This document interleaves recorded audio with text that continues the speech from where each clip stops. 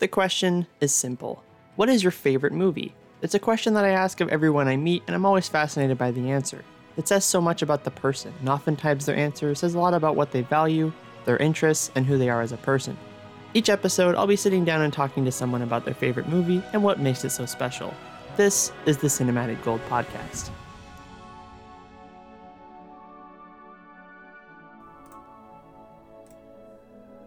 Welcome back to the Cinematic Gold Podcast. I am your host, Cole Keaty. Now guys, I'm super excited for today's episode as we'll be doing something a little bit different from what we've done thus far. So we're living in an age now where just about anything can be created using computer-generated effects, or CGI, which provide a way to make movies that weren't possible even 30 years ago. However, some films and their directors use this technology to create fake environments and stunts to make their movie more impressive or believable. I myself am a bit torn on the subject. I like when it's done believably, but really hate when it's done poorly. However, in the world of directors, some groups of them, referred to as traditionalists, that think CGI is taking the easy way out, and I'd have to agree with them. One of them is famed director and the subject of today's Cinematic Gold episode, Christopher Nolan. In his words, "If anything, I'm less inclined to have CGI shots now. The more you work with computer graphics, the more you understand the strengths and weaknesses of it. If you're trying to create a shot from scratch using computer graphics, it always has an unreal quality to it, no matter how well the work is done." So Christopher Nolan was born July 30th, 1970 in London, England. He loved creating short films even in his childhood. One of his first films, Memento, released in 2000, received major praise within independent film groups, but was only a minor success in the Hollywood industry and its use of special effects. One of his films, Memento, released in 2000, received major praise within independent film groups, but was only a minor success in the Hollywood industry, especially with its use of special effects. In fact, even getting it into theaters was a struggle due to just how unique and complex its story was. As frustrating as it was for Nolan, he had no problem getting foreign distributors on board, nor did he have a problem getting film festival audiences and studio execs to like it, but it all came down to the fact that audiences might not be able to follow the storyline. Now, if you've seen the movie, then you know what I'm talking about, but I won't spoil it for those who haven't. So take my word for it, the story takes some brain power to follow. Thankfully, Memento was a huge success when it eventually did hit theaters, and was only the beginning for Nolan. His next works, like the incredible Dark Knight trilogy, including Batman Begins, The Dark Knight, and The Dark Knight Rises, are still considered today to be some of the greatest Batman movies of all time. They became box office hits and brought millions of new fans into the Batman franchise. One of the standout production aspects of this trilogy was in the cameras used. Nolan used IMAX cameras, at least for the last two films, a first for non-documentary or nature films at the time. The cameras started to be used for select scenes in The Dark Knight, and there were only 4 of them in the world at the time, one of which was accidentally destroyed during filming. Considering that each camera costs, only $500,000, I consider that a pretty big loss.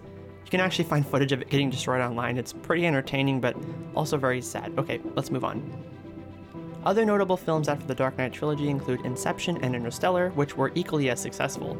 During this period in his film career, and in spite of his film budget opportunity rising, he continued to work on what his directing style should be and how to replicate more scenes without using CGI. So by the time Nolan released the Dark Knight film, CGI had made incredible strides. By 2004, motion capture had been developed in which an actor or actress is put in front of multiple cameras, all pointed at their face, and can record the angles of the actor recording dialogue. The cameras would then be pieced together to create a 170-degree view of the actor and would be generated with a computer for an animated movie.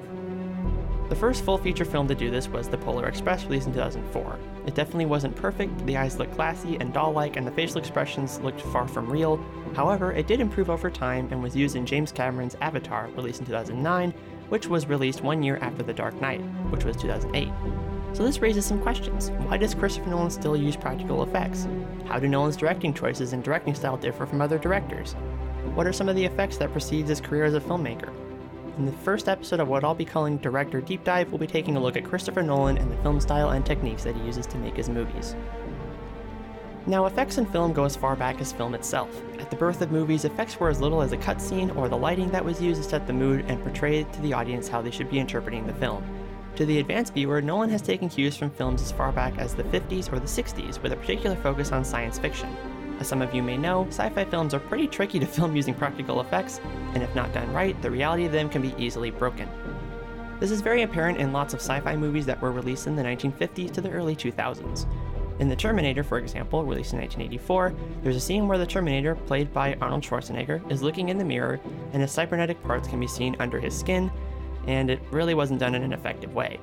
Even though it was 1984, long before any 3D face tracking or any advanced CGI, the 1980s practical effects were limited to common supplies and makeup.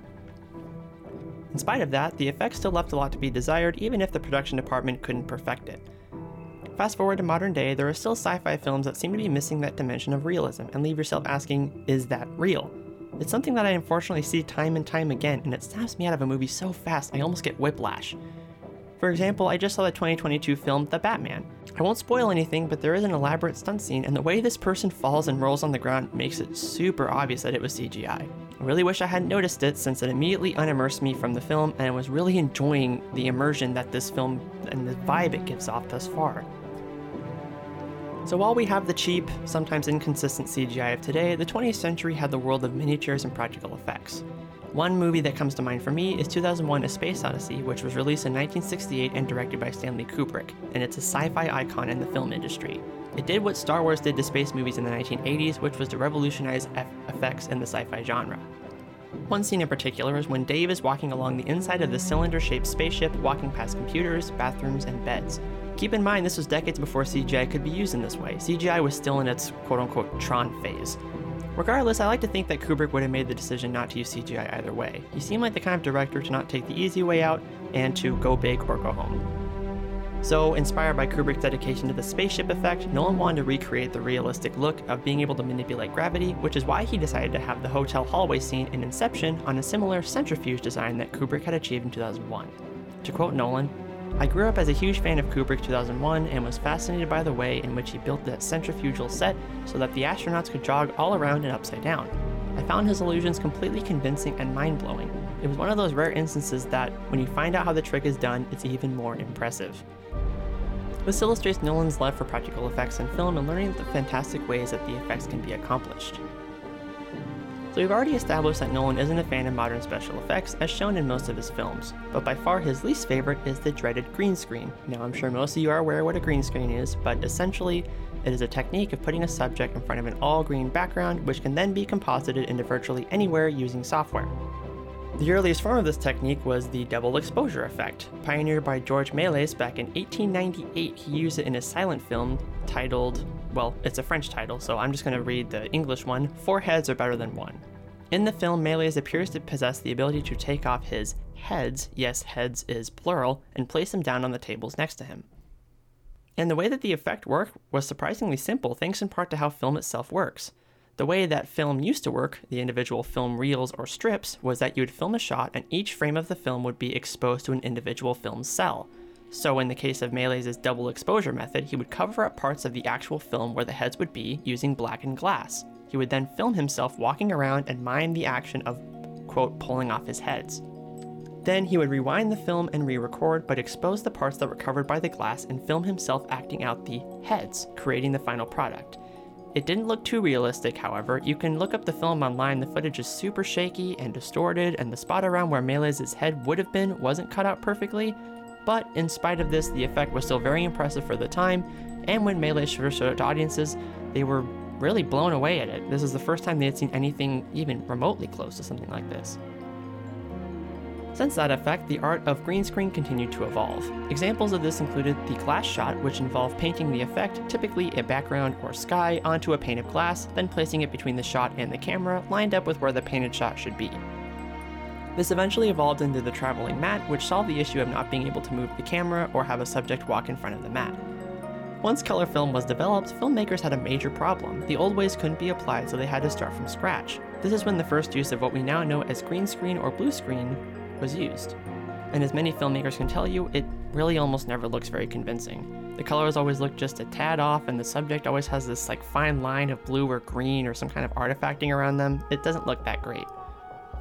All of these cinema effect milestones are so vital to the success of green screen and to the way Christopher Nolan creates his films. Nolan still shoots his movies on anamorphic 35 or 65mm film cameras, so the color difference system would definitely be something he would use, and the evolution of the green screen has shown that making the effect believable is possible. But Nolan doesn't see it that way. Because Nolan isn't one of your typical directors, he has such a unique perspective on the world and how a film can be perceived. Take Inception, for example. Nolan's sci-fi films are some of his best works and contain that extra dimension of surreal imagery to them.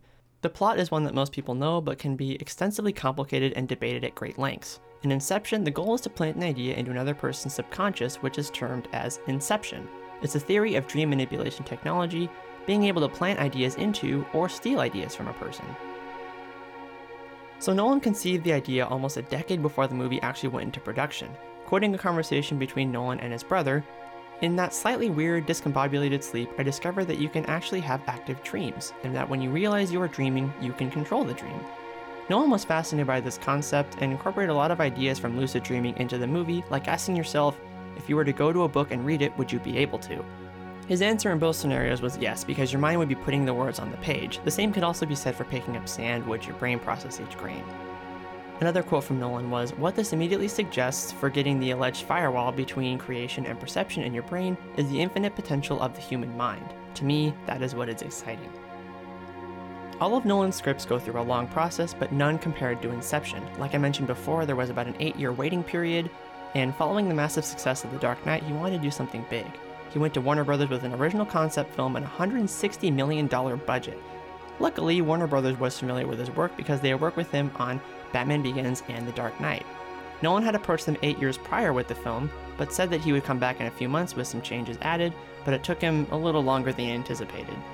Emma Thomas, Nolan's wife, talked about this, saying he would come back to the script every few years, tweak a little bit, think a little bit more, and after almost a decade of refinements, Nolan was finally happy with the script and sent it to Warner Brothers. The practical effects in the 2008 epic Inception, for example, are by far the most elaborate out of any Nolan film to date and adds to the quality of the film. The big effect that stands out to the viewer is, of course, the hotel hallway fight scene. For context, the main characters, Cobb and Arthur, are in the process of infiltrating Fisher's mind to plant an idea in his head. They are going through the different levels of Fisher's subconscious as their bodies are left in the real world and the dreams before them. All the stacked up dreams as well as reality affect them, so if they fall or are injured in another level up, it will change how the world around them moves. This happens in one dream where they are in a van being attacked by Fisher's guards. In the dream below, they have sent everyone else into the next dream, but Arthur stays behind to ensure no one else is killed. During which he finds a guard while the van carrying everyone a few dreams above crashes and starts tumbling down a hill. As Arthur and the guards are fighting, the hallway is quote-unquote rotating, because again, they're flipping down a big hill, so they're fighting each other while the hallway is rotating. And believe it or not, this effect was done without use of computers. So in the movie, Nolan had achieved the goal to have the 100-foot hallway on a huge centrifuge. Nolan was super keen on doing it big, saying it was very much the sort of grand-scale physical effect that can make an action film go to that next level. He had the actors in the scene practice for over 2 weeks prior to shooting, having them familiarize themselves with how the hall moved.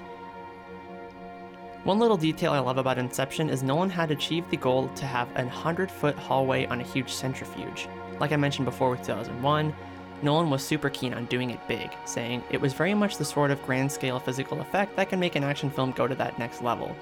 He had the actors in the scene practice for over 2 weeks prior to shooting, having them familiarize themselves with how the hall moved, and this showed the incredible amount of stubbornness that Nolan has with doing shots practically, rather than relying on CGI. And I mean, yes, it would have saved a lot of money and time to do it digitally, but this is why the scene is so unique and vital to the film's story and to its success. Now, I don't think it's too bold to say that The Dark Knight is arguably Nolan's best work. It holds the spot of the 4th highest rated film on IMDb and is still the most profitable Batman film of all time, although I can't say that 2022's The Batman doesn't have a chance at the top spot. The Dark Knight also has an incredibly long runtime, coming in at just under 2 hours and 40 minutes. For most directors, taking on an icon such as Batman can be incredibly intimidating. Respecting the genre while also making it unique is a difficult task to say the least. Perhaps the biggest challenge for Nolan wasn't that he didn't think he could do it, but rather that he already had.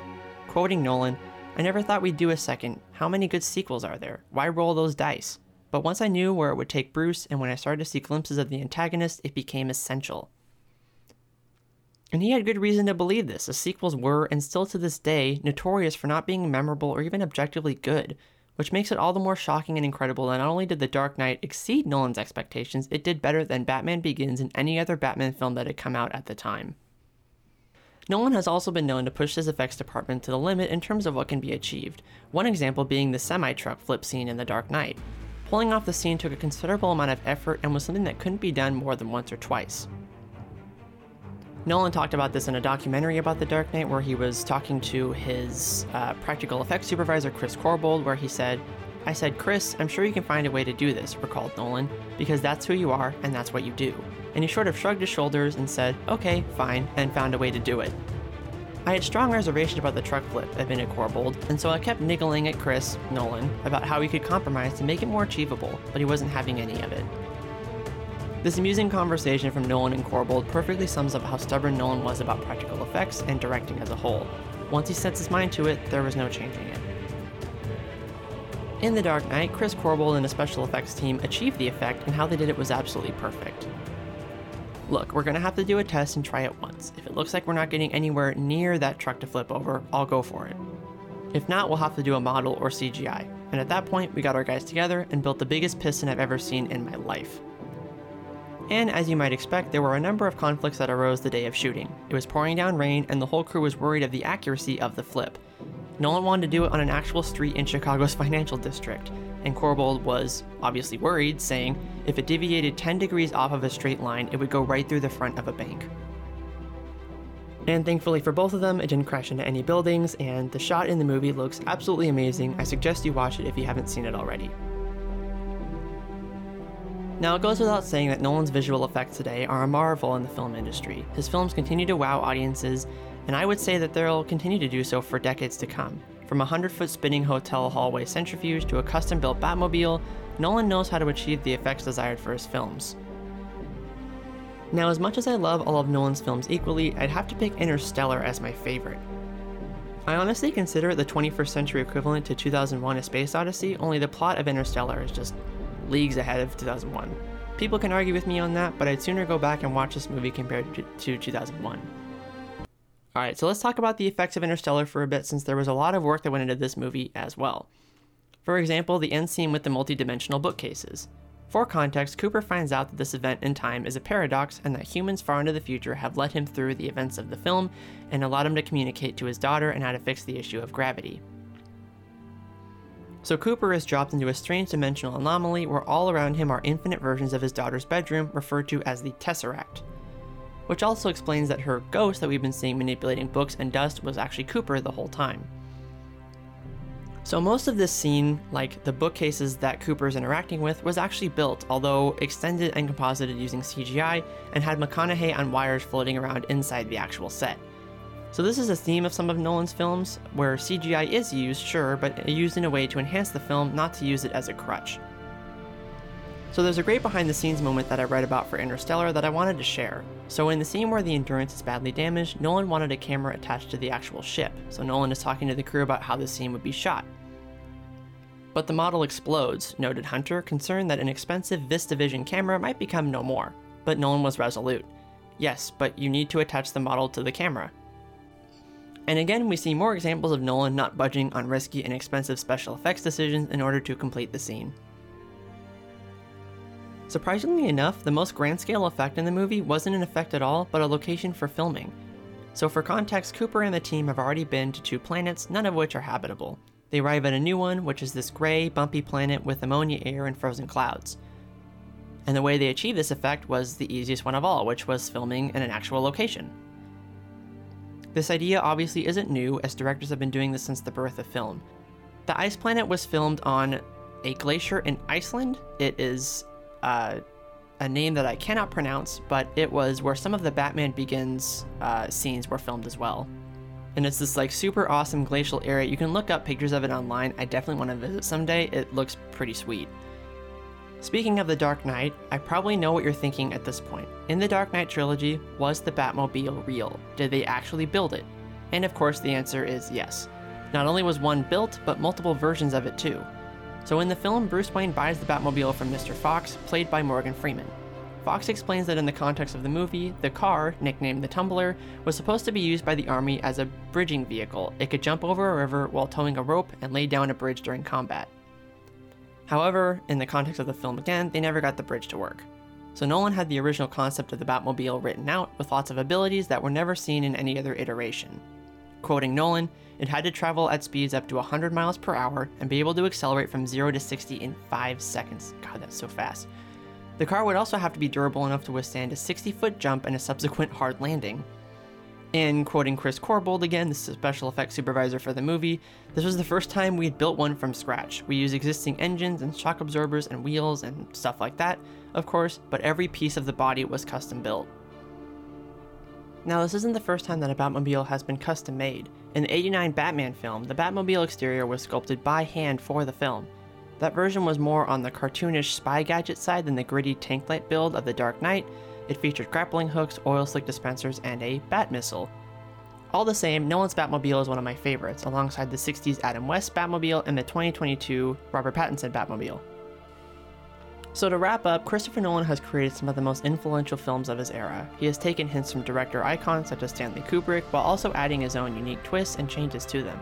His no-compromises personality has produced some of the greatest practical effects in film and has shown what is possible today that no person or computer can digitally replicate. And although Nolan can be stubborn and hard to reason with, that doesn't mean he is hated. Throughout Nolan's film career, many of his staff as well as actors have applauded him for his outstanding work and pushed him to their limit in the realm of what is possible. Michael Caine, who's appeared in a number of his films, thinks very highly of him. To quote Caine, "One Sunday morning, the phone rang, and it was Christopher Nolan. I said, 'I'm a big fan of yours.' Having seen 2 of his films, Memento and Insomnia, both of which were very good small production thrillers, having now worked with him on 5 movies, I can say that Christopher Nolan is a multi-talented director on par with Alfred Hitchcock." And since Michael Caine has spent loads of time with Nolan, he has a good understanding of his personality and his directing style and sees how passionate and dedicated he is to each scene in a movie. So yeah, these days it's hard not to look to computers and CGI to take the easy way out for stunts and effects, and it's easy to see that the so-called purist cinema director phase is dying. Film, much like everything else in the world, is ever evolving and changing by technology. However, we shouldn't forget about the films that make this possible, like Star Wars, which paved the way for the sci-fi genre and the modern blockbuster we know today, 2001: A Space Odyssey, which inspired Nolan to build the centrifuge for Inception, and building the Batmobile from scratch just like in '89's Batman. Which is why it's so refreshing to see directors such as Christopher Nolan to go through great lengths like the pioneers of practical effects before him have to create something that no computer can replicate. Alright, thanks so much everybody for listening to this episode. It was super fun to make and nerd out about. I hope you enjoyed it and or you learned something that you didn't know before. Thanks again. This has been your host Cole Keaty, and I'll see you all in the next episode.